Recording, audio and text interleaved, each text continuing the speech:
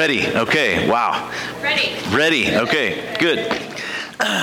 All right. So for the past 5 months now, we've been in the Sermon on the Mount. We've been in the most recognizable sermon that Jesus ever preached, in the Sermon on the Mount. I have referred to this as the King's Speech or the Kingdom Manifesto, but Jesus is giving his followers some truths of the kingdom, but he's also letting them know how woefully short we fall of God's perfect standard of righteousness. Our human efforts really are pretty laughable, right? They're laughable when we try to have righteousness in ourselves. Paul describes it as filthy rags. He's like, everything that I've done in my life, religiously speaking, trying to do it on my own, is like filthy rags. We really desire purity. We want to be clothed in robes of righteousness, but when we try to do it on our own, we look more like Pigpen than we do anything else, which is the reason why we need a Savior. We need somebody to span the gap between our humanness and his holiness. And so Jesus starts taking on hypocrisy. Now, the people of that day, they knew the religious hypocrites, the Pharisees, but it was even worse than they thought because Jesus is going beyond what they did and to their motives. It was more than just what you're doing, but why you're doing it. In particular, Jesus is touching on how we live our religious lives. Are we just playing at religion, or are we really, truly seeking relationship?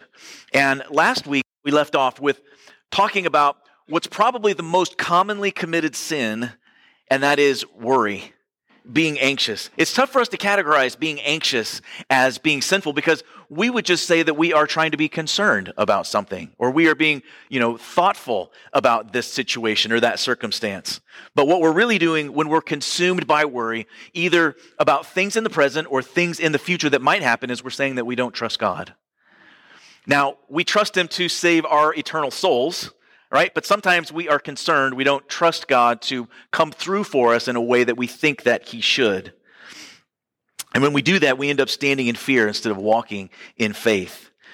I've been watching through some of the episodes of The Chosen again, because there's really nothing to watch on TV. And so I've been watching through some of those again. And there's this one episode in season 2 where a couple of the ladies go to the disciple Philip. Philip's my favorite. I think he's fantastic. He's kind of a hippie. He used to follow John the Baptist, and then he comes over to follow Jesus. And a couple of the women go up to him, and they say, we want to learn some scripture. We want to learn some Torah. What should we start off with? And he gives them Psalm 139:8. And it says, if I ascend up to heaven, you are there. And if I make my bed in the depths, in Sheol, you are there. And they're like, is that it? He's like, yeah, that's it. Just take that verse and meditate on it. Take that. Sometimes we think we have to memorize like huge portions of scripture. Like we don't even give it a shot because we think, well, I'm going to have to memorize some huge chunk or some huge chapter. But it can be as simple as one little verse. And because it's the Word of God, because it's living and active, it's going to have a profound influence on our life. Take this for instance. Let's look at this sentence. God is. This can say two different things, okay? The first thing it can say is God is nowhere, or it can say God is now here. It can say both things. Now, to the world, and unfortunately to a lot of Christians, either by the things they say or the way that they act, they would conclude that God is nowhere. They don't see him acting, or they don't believe in him, and so they say, God is nowhere. When I need him, he's not there. But as those who follow him, as those who believe in him, and they're not supposed to be worried, not supposed to be anxious, we should be confessing the latter, that God is now here. He is with us, no matter if we're on the mountaintops or if we're on the valley, no matter where we are. If we ascend or if we descend, he is there with us, and we don't need to worry. We don't need to be anxious about anything. So today we enter the final chapter of the Sermon on the Mount. Sermon on the Mount covers chapters 5, 6, and 7. So we're starting chapter 7 today, and in case you thought things were going to get a little bit lighter, you would be wrong. Because if you think that worrying is a problem in our culture today, how about being judgmental? That's a little bit of a problem in our culture today, being judgmental. That's our topic. So let's read it together. This is in Matthew 7. We're going to do verses 1 through 6 today. Judge not, that you be not judged. For with the judgment that you pronounce, you will be judged. And with the measure that you use, it'll be measured to you. Why do you see the speck that is in your brother's eye, but do not notice the log that's in your own eye? Or how can you say to your brother, let me take that speck out of your eye, when there's a log in your own eye? You hypocrite. First take the log out of your own eye, then you'll see clearly to take the speck out of your brother's eye. Do not give dogs what is holy, and do not throw your pearls before pigs, lest they trample them underfoot and turn and attack you. If the world has a critique or a complaint about the church and Christians in general, it's that we are judgmental, right? You guys are too judgmental. If God is love, then we should be loving, right? That is what they say of the church. And what they mean by that is that we should be open, we should be accepting, we shouldn't offend anyone. Therefore, we should be accepting and as inclusive as possible. After all, that's what Jesus would do, right? Actually, if you read through the Gospels, and even in these last couple chapters we've been going through, there is some judgment taking place. There are some judgmental statements that Jesus makes. So what is he doing here, telling us not to be judgmental? We see all of these times where he is making judgments, pronouncing judgments, even just going through the Sermon on the Mount, and then here Jesus says, don't judge other people. So what's the deal? There have been several religious topics that have been trending on social media the last few weeks. I find these really interesting. The one that was the most recent was Sodom and Gomorrah that was trending on social media, and people that are part of the progressive church explaining the real reason why God destroyed Sodom and Gomorrah. It makes for really interesting reading. Okay, but it's interesting to me, it's fascinating that when a world that does not believe in the Bible seeks to justify themselves to what they see as a hypocritical church, they start quoting Scripture. Now, they don't believe the Scriptures, but they start quoting the Scriptures trying to justify themselves.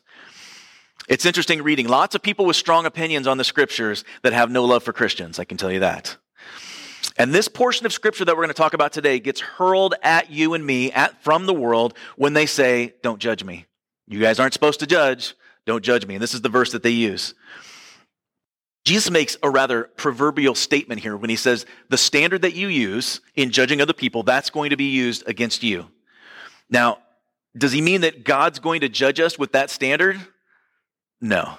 God has one standard, and it doesn't move. He doesn't move the lines for anybody. We all come woefully short of God's perfect standard, and we can never measure up for it. That's what we know from just reading through the Sermon on the Mount. But Jesus here is talking about human relations. One type of judgment that is hypocritical and judgmental, and another one that is humble and loving. But in both instances, there's going to be confrontation. There's some type of confrontation taking place, and the question continues to be, as it has been throughout the Sermon on the Mount, what's the condition of your heart? What's the condition of your heart when you're going to make judgments on other people? I think the tragic thing about the Pharisees is that they did truly want to please God. That was where it started. That was a desire that they had. But unfortunately, they had dedicated themselves to this law that was proving to them every single day how difficult, how impossible it was to even be done. They tried to dedicate themselves to it as a way of earning favor with the Lord, but embracing it so tightly, and it was showing them how impossible it was to keep up. That's what's so sad, that they embraced the law instead of the lawgiver. Now, it would be like if I came home and I pull into the driveway and Alicia's there waiting for me, as she always is, right? Okay. And she's waiting there for me, and I get out of the car and I walk up to her, and then all of a sudden I kneel down on the ground and I start talking to her shadow. And I start caressing the shadow and I'm kissing the shadow, and Alicia would understandably think that I had lost it. Because why are you talking to the shadow when I'm right here? But that's what the Pharisees had done. They had taken a picture, a shadow, and embraced that instead of the Lord. They had all these self-made, self-created beliefs that they had modified to suit their own thinking, to suit their own abilities. And eventually what happened is that all of their traditions, all of the things that they had made up and added to the law became just as important, if not more so, than the Scriptures in their mind and in the minds of the people that day. And as a result, the religious people were oppressively judgmental to anyone who was not in their elite circle. They became very unmerciful. They had lost all compassion, all sense of grace when it came to the people who did not keep the law properly. Perfect example of this is in Luke 18. In Luke 18, Verse 9, he told this parable to some who trusted in themselves that they were righteous and treated others with contempt. 2 men went up to the temple to pray, one a Pharisee and the other a tax collector. The Pharisee, standing by himself, prayed thus, God, I thank you that I am not like other men, extortioners, unjust, adulterers, or even like this tax collector. I fast twice a week. I give tithes of all that I get. But the tax collector, standing far off, would not even lift his eyes to heaven, but beat his breast, saying, God, be merciful to me, a sinner.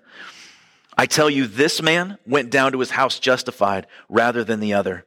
For everyone who exalts himself will be humbled, but the one who humbles himself will be exalted. Now, who did Jesus aim this story at?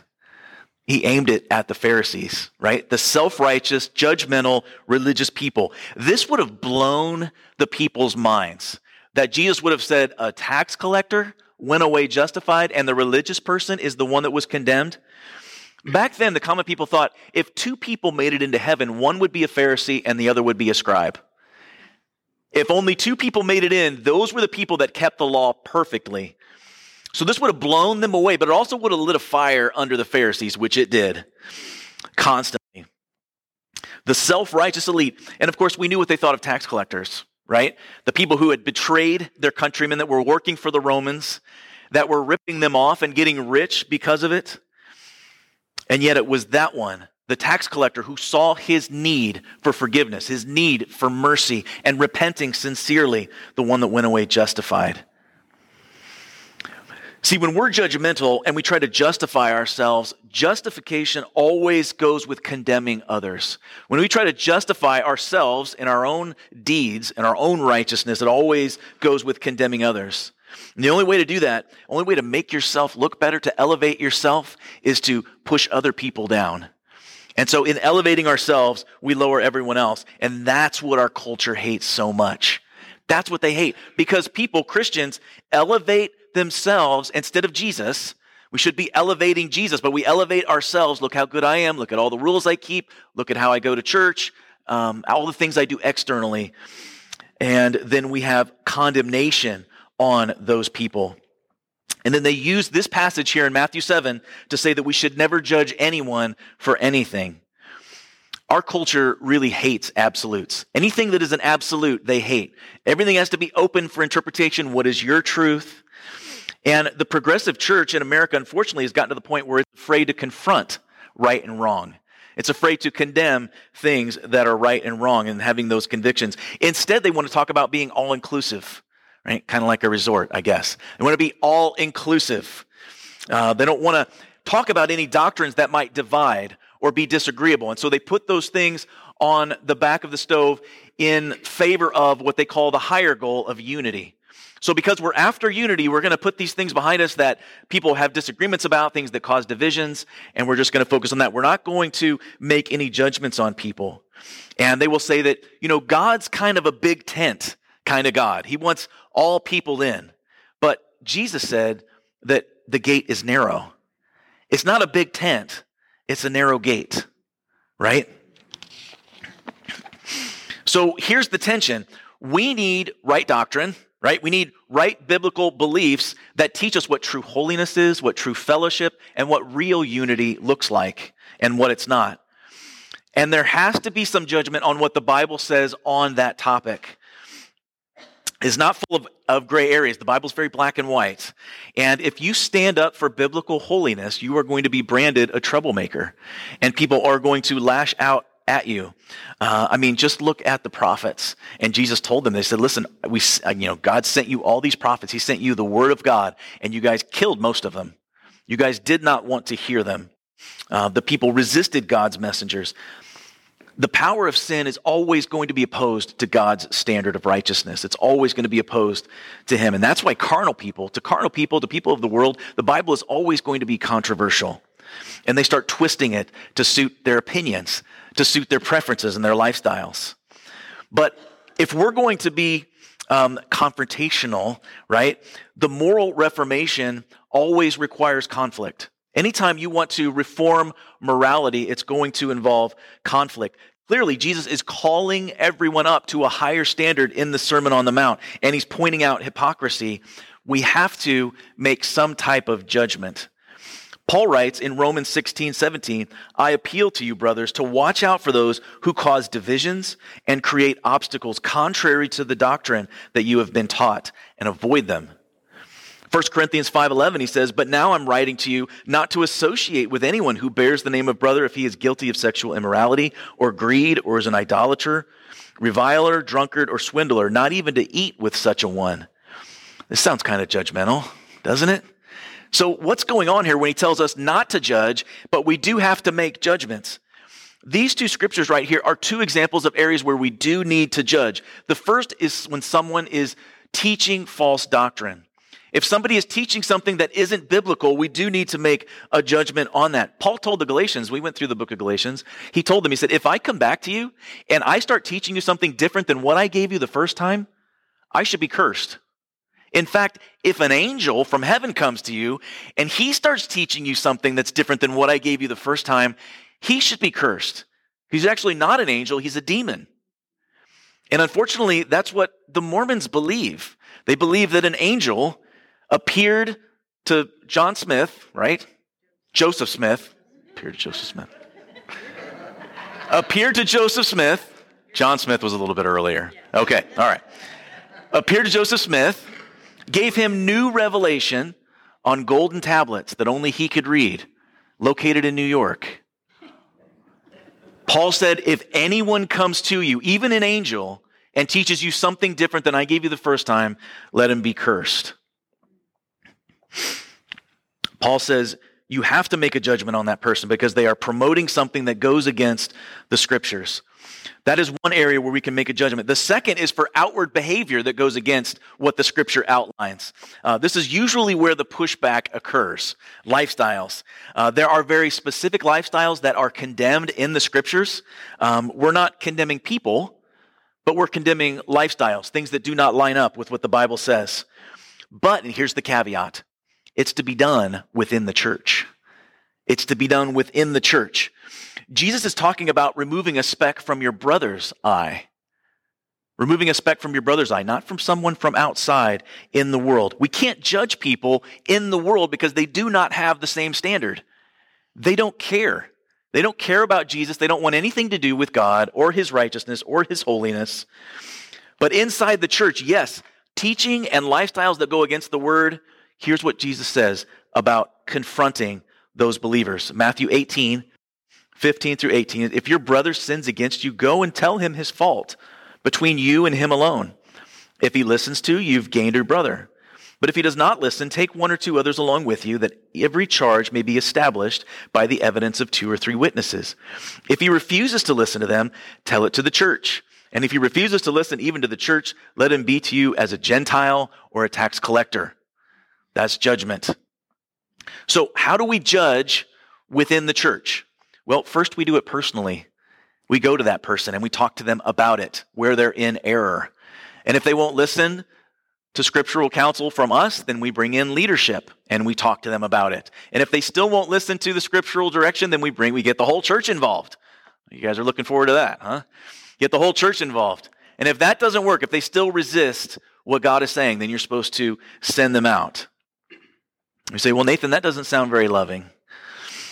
To not rebuke sin is not an act of love. It's not. In fact, it's a form of hatred. Just like love is an action, hatred is too, and it's neglecting to tell a brother or sister. It would be like having a family member that had a terminal disease and you saying, I don't want to let them know because I don't want to offend them. I don't want to hurt their feelings. I don't want them to feel bad, so I'm not going to confront them with this bad news. But there's a huge difference between loving correction and unmerciful condemnation. And that's what Jesus is talking about here. He's talking about unmerciful condemnation. And too often, what the world sees is unmerciful condemnation. And that's what Jesus is talking about today. Unmerciful judgment is forbidden because it shows that we have a wrong view of God. We're going to talk about a couple of these. Unmerciful judgment gives us a wrong view of God, gives us a wrong view of ourselves, and gives us a wrong view of other people. The only one who can truly judge is God. In one of Jesus' sparring sessions with the Pharisees, he says this to them. This is in John 8. He says, you judge according to the flesh. I judge no one. Yet even if I do judge, my judgment is true, for it is not I alone who judge, but I and the Father who sent me. Again, lighting a fire under the Pharisees, saying that he and the Father are one, putting himself on the same level as God. Jesus and the Father are the final court. We're not. We're not the final court. We can't judge people's motives. We can't judge their intentions. Only God can do that. When we pass judgment on somebody by our own standards, what we're doing is we're setting ourselves up as God. So we're saying, I'm judging you. I think I know your motives. I'm going to use my standard against you. And when that happens, we set ourselves up in his place. We can refute wrong doctrine and we can refute wrong lifestyles, wrong biblical beliefs, but we're not to judge people outside of the church. Inside of the church is where we can make our judgments, but we judge for identification and for restoration. Those are two important points. We judge for identification. Is the doctrine right? And for restoration, do I need to come alongside this brother or sister and help restore them, bring them out of this lifestyle that the Bible says is wrong, but not condemnation? The night that Jesus was betrayed, they went and had the Passover meal, and they went to the upper room, they had the Last Supper, and when Jesus walked into the room, he noticed that all of the disciples had dirty, smelly feet. And I'm not sure what they were thinking, because in that day, it was, what they did as part of their routine is when you walked into a house, you washed your feet. You didn't walk into the house with dirty feet. If you were in somebody's house that had a servant, they would come over and they would wash your feet. They were walking around all day long in sandals on dirty roads and through fields. You can imagine how disgusting their feet probably were, and so they washed their feet when they came in. I don't know if the disciples had just gotten too lax, too comfortable with Jesus at that point, but they didn't. And at some point, Jesus gets up, ties a towel around himself, gets the water and the basin, and he just washes his disciples' feet. Jesus didn't condemn the disciples for not washing their feet. Because what I would have done is I would have been like, oh, you guys are so disgusting. You guys' feet, don't you guys know when you come into the room, you're supposed to wash your feet? Do I have to do everything for you guys? Stick your feet out. Come on, let me clean them up. But that's not what he did. He just got up and he started washing their feet. All of us have dirty feet. All of us do.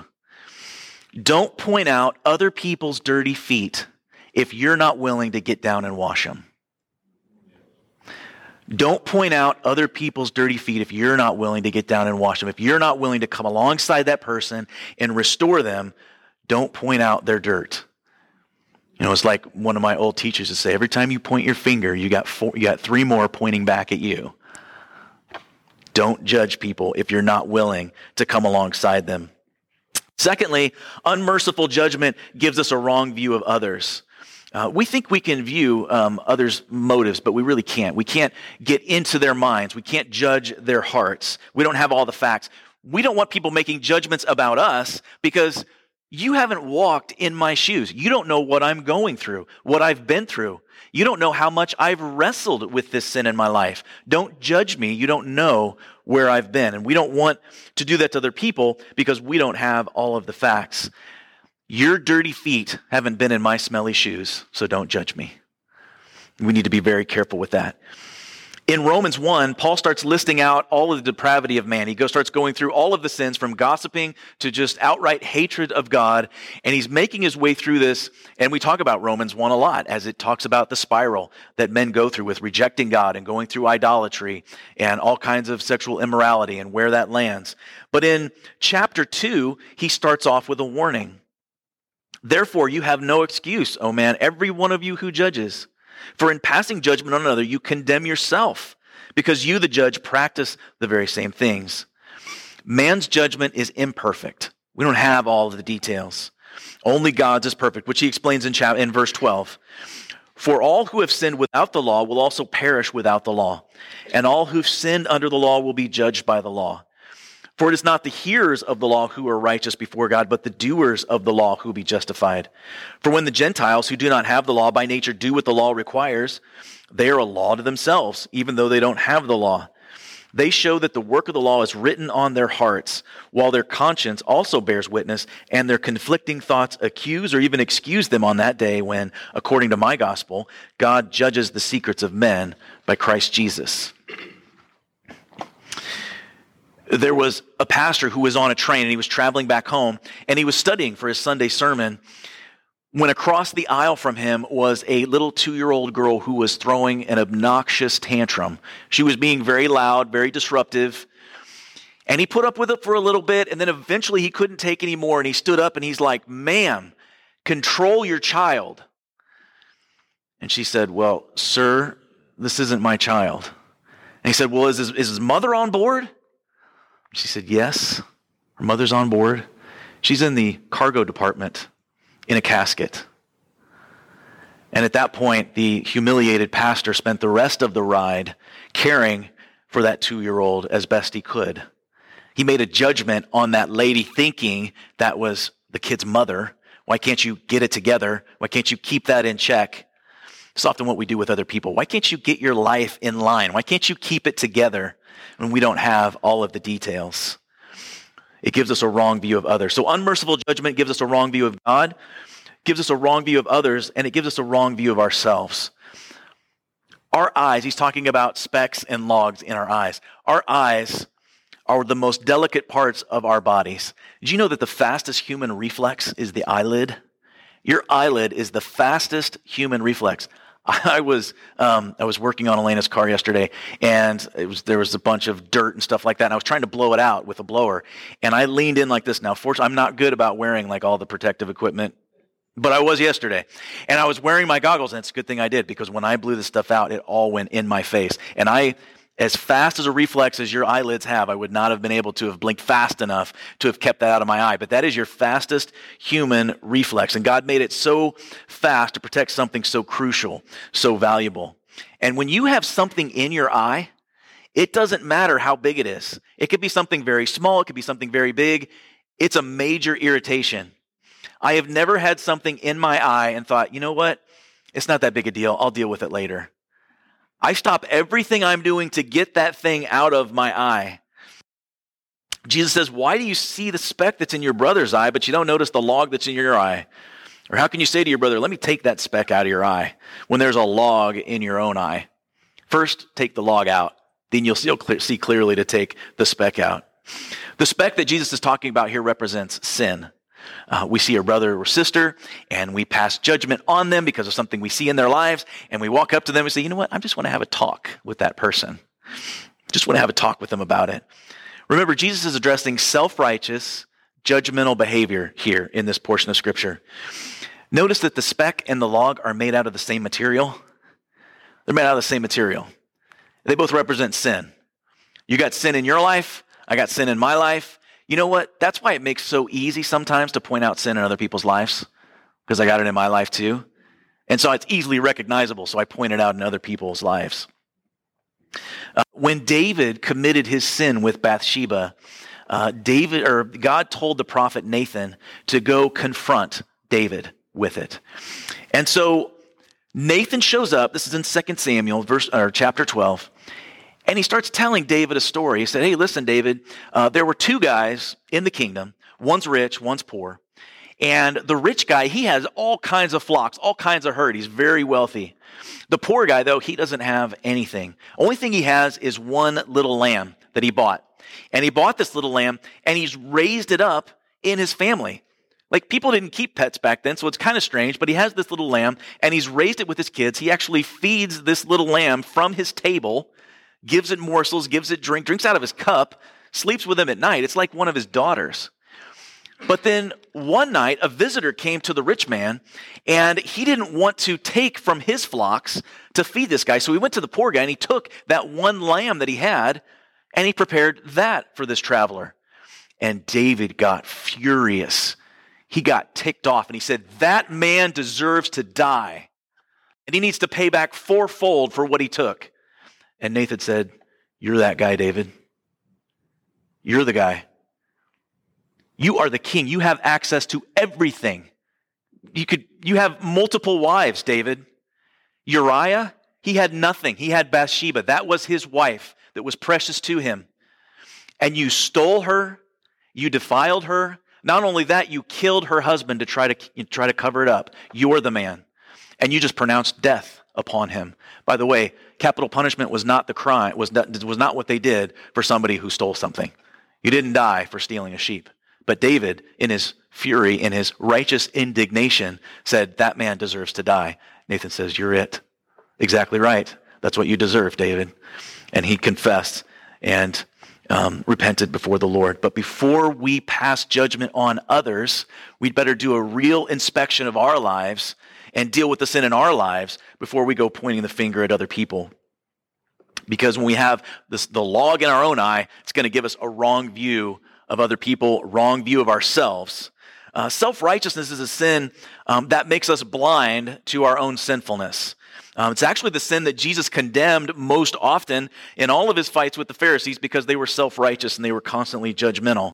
Like a splinter in your eye, it's going to distort your vision. It's going to make you unable to view that sin in your life. And Jesus says, actually, it's worse than that for you. It's not a speck, it's a log because you're ignoring the sin in your life to go point it out in somebody else's life.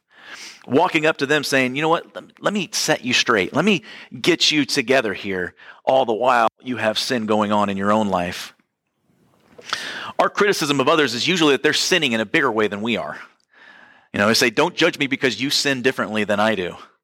And that's usually what we do, as if the size of the sin makes any difference to God. All of it, gossip, adultery, murder, all of it is sin before God. We tend to rank our sins based on how much they affect other people, right? This is just my personal. This doesn't affect anyone. This doesn't hurt anyone. Just as bad as hurting somebody physically, because God is after our heart. He's judging our intentions. Our heart can be just as black as somebody who has murdered somebody, right? Even though outwardly we look righteous because we're putting on a good religious show. Now, I'm not trying to send mixed messages here about judging and not judging. It's our responsibility as Christians to discern right teaching and to come alongside and bear one another's burdens and restore one another. But you'd better make sure that you've examined your life before you start looking into the lives of others and pointing out their faults. Better make sure you deal with the logs in your own life before you try to take out the speck in somebody else's. Here's another important caveat that I'm going to put on this. Do you have a relationship with that person? Like, do you have permission to speak into their life? And here's what I mean. Jeff and I are friends, okay? And he's an elder in this church, but we're friends. If I see something in his life that goes against Scripture, I have an open door to go up to him and confront him about it, and vice versa. He has permission, if he sees something in Nathan's life that doesn't line up with Scripture, to come and smack me upside the head in love. We have relationship with each other, so we have an open door to speak into each other's lives. But if I see somebody who claims to be a Christian, I know they claim to be a Christian, but I don't have relationship with them, and I pass judgment on them, and I approach them to tell them what they're doing wrong, that's not going to be received very well. It's not going to end well because I don't have a relationship with them. I'm not going to be able to wash that person's feet, to use that metaphor. If I make judgment on them, I'm not coming at them to restore them, to wash their feet. I'm simply making a judgment on them, and it's not going to go well. That's one of the things that the world hates. That's what they call us out on. Our good buddy James has this to say about being hypocritical. James 1:22, but be doers of the word, not hearers only, deceiving yourselves. For if anyone is a hearer of the word, not a doer, he's like a man who looks intently at his natural face in a mirror. For he looks at himself, goes away, and at once forgets what he was like. But the one who looks into the perfect law, the law of liberty, and perseveres, being no hearer who forgets, but a doer who acts, will be blessed in his doing. It's like holding up the mirror of the law, do an inspection of your life. Yep, I fall short. I'm a sinner. And then we walk out the door, and we forget all that stuff, and we start making judgments on other people instead of forgetting, you know what? I'm a sinner in need of grace and forgiveness. I'm in the same position. I don't need to judge other people, that I have no right to speak into their life. I have no relationship with them. Either they're not a Christian, or we have no permission to speak into their life because we don't even know them. Another great verse from James 5:19 and 20. My brothers, if anyone among you wanders from the truth and someone brings him back, let him know that whoever brings back a sinner from his wandering will save his soul from death and cover a multitude of sins. Remember Noah, after Noah and them landed on Mount Ararat, wherever that is. One of the first things he did, because he was a man of the soil is what it tells us, he planted a vineyard. And one day, for whatever reason, probably because he was human, he had too much of his own wine to drink, and he passes out in his tent. Now, that's bad enough, but to add insult to injury, he was naked. He passed out in his tent, no clothes on, and his son Ham walks in, and he thinks it's funny. He has a good laugh because his father's passed out naked in the tent. And so he goes to find his brothers to tell them about it so that they can come see this crazy sight of their dad passed out. But Shem and Japheth didn't think it was funny. They thought it was sad. And they didn't want to expose their father's sin. They wanted to cover their father's sin. And so what they did was they went to the tent, they got a sheet, and they walked in backwards so that they could cover him up and not see his nakedness. They didn't want to expose it. They wanted to take care of it personally. That makes sense. And when his father woke up and found out what happened, he cursed Ham. Japheth and Shem and Japheth were blessed because of it, but Ham was cursed. Actually, he cursed Ham's descendants. It's weird. When he woke up and he heard what happened, he didn't actually curse Ham, he cursed his descendants. You know what Ham's son's name was? Canaan, father of the Canaanites. They were cursed. They were the ones that the Jews were supposed to go in and wipe out the land of. Those were his descendants. All because he was seeking to expose sin instead of covering it up, and not covering up in a bad way. What I mean is restoring, coming alongside and healing that personally. Solomon wrote in Proverbs 17:9, whoever covers up an offense seeks love, but he who repeats a matter separates close friends. Lastly, here Jesus says something that's kind of out of place. It sounds like it's coming out of left field. Don't give dogs what's holy, and do not throw your pearls before pigs, lest they trample them underfoot and turn and attack you. I've never really understood that scripture. Here you're talking about logs and specks and, being self-righteous and judgmental, and then all of a sudden he's talking about pigs and dogs. Pets in our day are kind of out of control. I'll be honest. They're out of control. Now, don't leave the church because I said this. I like animals. Okay, I have 2 dogs that I like most of the time. But pets have gotten out of control. It is estimated that just last year, 2021, Americans spent $109 billion on their pets. $109 billion. That's a lot of chew toys. Imagine what we could do with $109 billion. But in Jesus' day, people did not keep pets. If they had dogs, it was for working purposes. They would help, round the sheep up or the livestock. They couldn't afford to keep pets, and they certainly didn't keep dogs. Very few people had the means to do so. So the majority of the dogs that you encountered were strays. They were scavengers, and you would find them at the city dump, and they were very dangerous. You didn't want to be around them. They despised the dogs.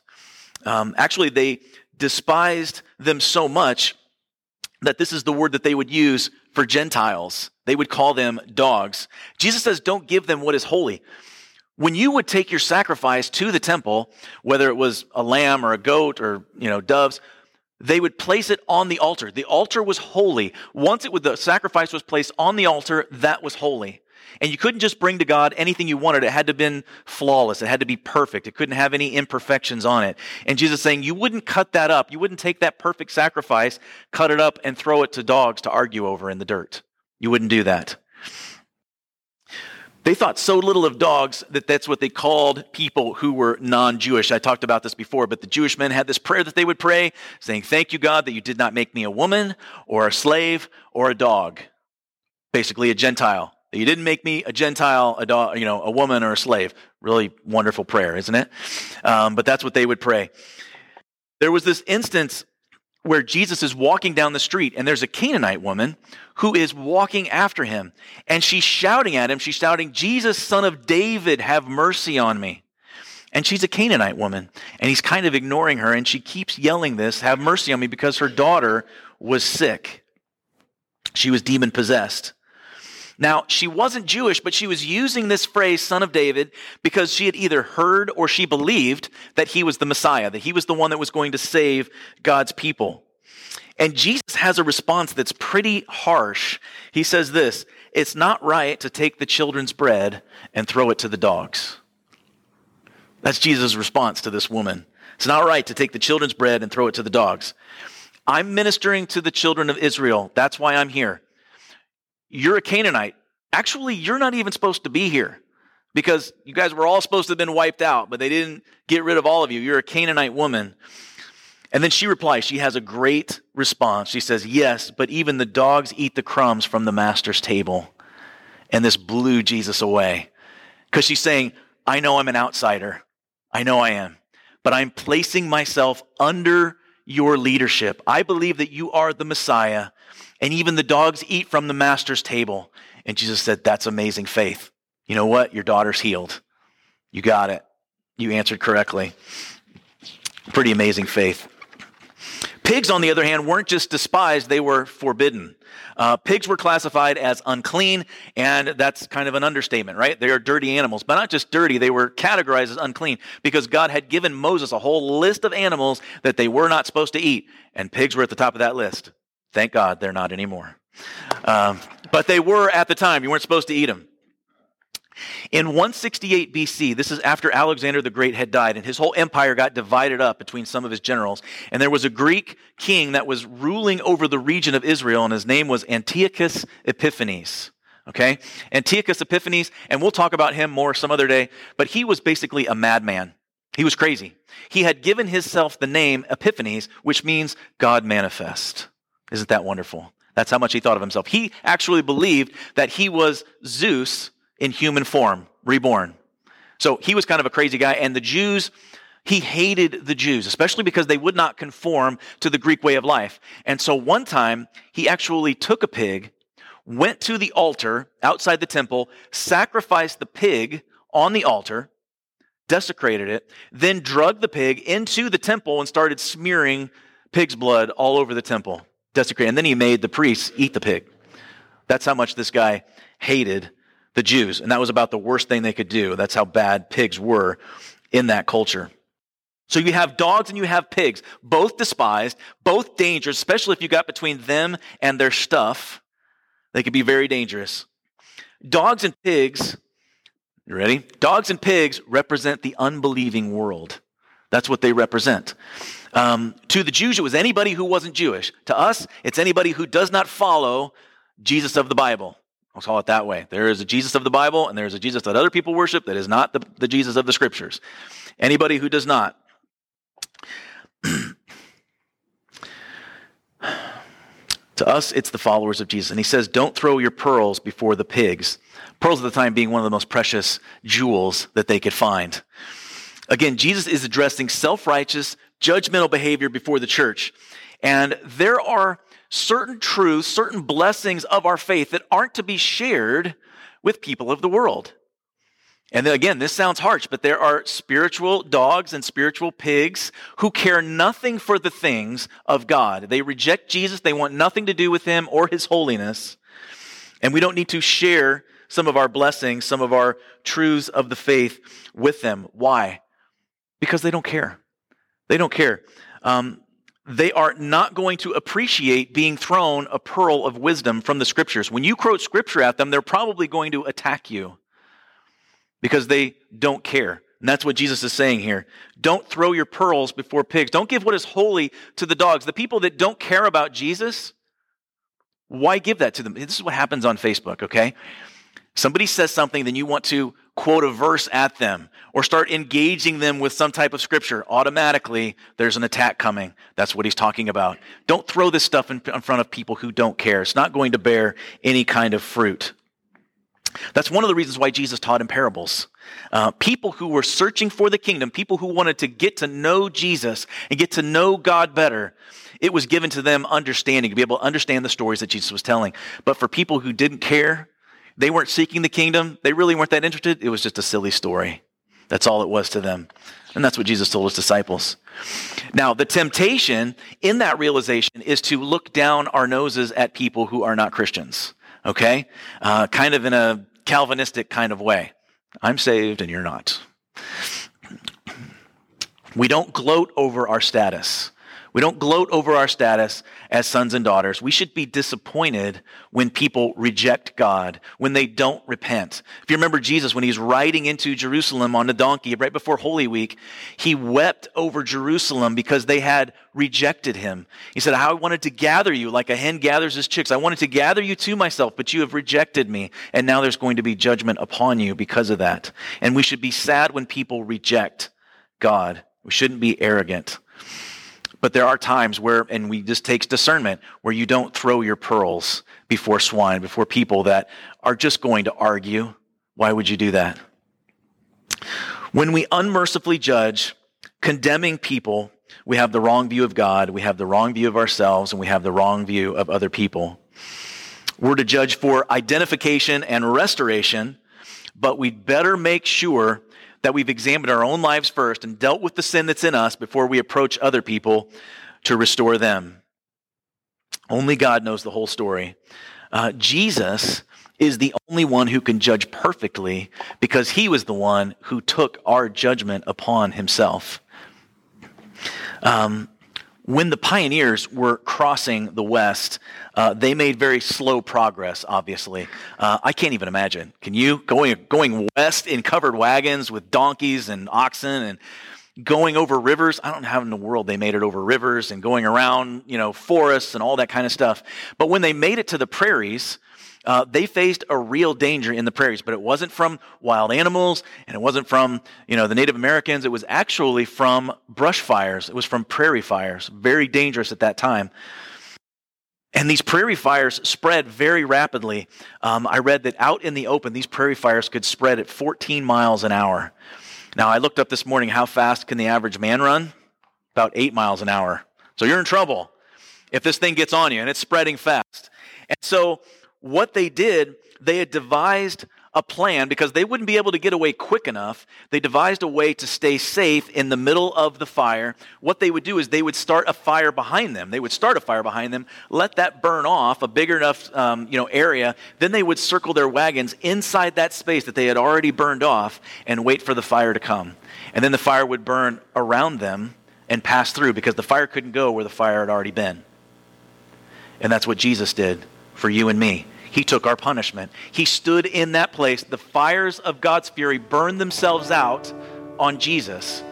And now those that are standing in Christ are saved because he stood in our place. On him almighty vengeance fell, which could have sunk a world to hell. He bore it for a chosen race and thus becomes our hiding place. It's a beautiful picture of a believer who's safe in Christ. When we're tempted to unmercifully judge people, we need to be reminded of the price that was paid for our sins. We judge for identification and for restoration, but not for condemnation. We can make discernments about what's being taught, but you got to know the scriptures first. I always tell you guys, always hammer that home. You got to be in the scriptures. You got to know the word. How can you make judgments if you don't really know the Bible? Then we judge for restoration. We come alongside people, but you better deal with the sin in your own life first. Then you can come along people that you have relationship with, that you have permission to speak into their life and say, this is what I see in you. I want to help you. I want to come alongside. I want to wash your feet, basically. And that's the way that we judge. But outside the church, gang, and they're right, people outside the church are like, don't judge me. They're right. We shouldn't judge them. They don't have the same standards. They don't have the same beliefs as we do. We need the Holy Spirit to soften their hearts, to open them up. Jesus said, they'll know you're my disciples by your love for one another. In the church of Acts, people were being added to their number daily because they were getting together, they were breaking meals, they were praising the Lord, they were loving each other, bearing each other's burdens. That community is what blew people away, and they're like, I want to be part of a community like that. People don't want to be part of a community of what they see in the church in our culture because it's judgmental. And it's coming down on them. If we want people to come into our church, we need to be those who love one another, bear each other's burdens, aren't judgmental of people who don't share the same standards. This is one of the coolest things about Jesus. People knew he was a rabbi. he came alongside the sinners. And that's what they say. They're like, Jesus hung out with sinners. Yes, he did. But he didn't leave them that way. He didn't judge them. He loved them. And they said, man, that guy's incredible. I want more of that in my life. And that's what they should feel when they're around you and I. Not judgment, love, and a desire to have what's inside of us. And that's what we bring to them. We say, you know what? I'll share with you what I got. Jesus is in my life. He's the one that's made me this way. He's the one that gives me hope. He's the one that helps me not to worry or be anxious about anything. And not judge you, but love you. And let you know there's something in your life that he can fix. He can take it away. That's how we bring people into the kingdom. Amen. I give you my worship.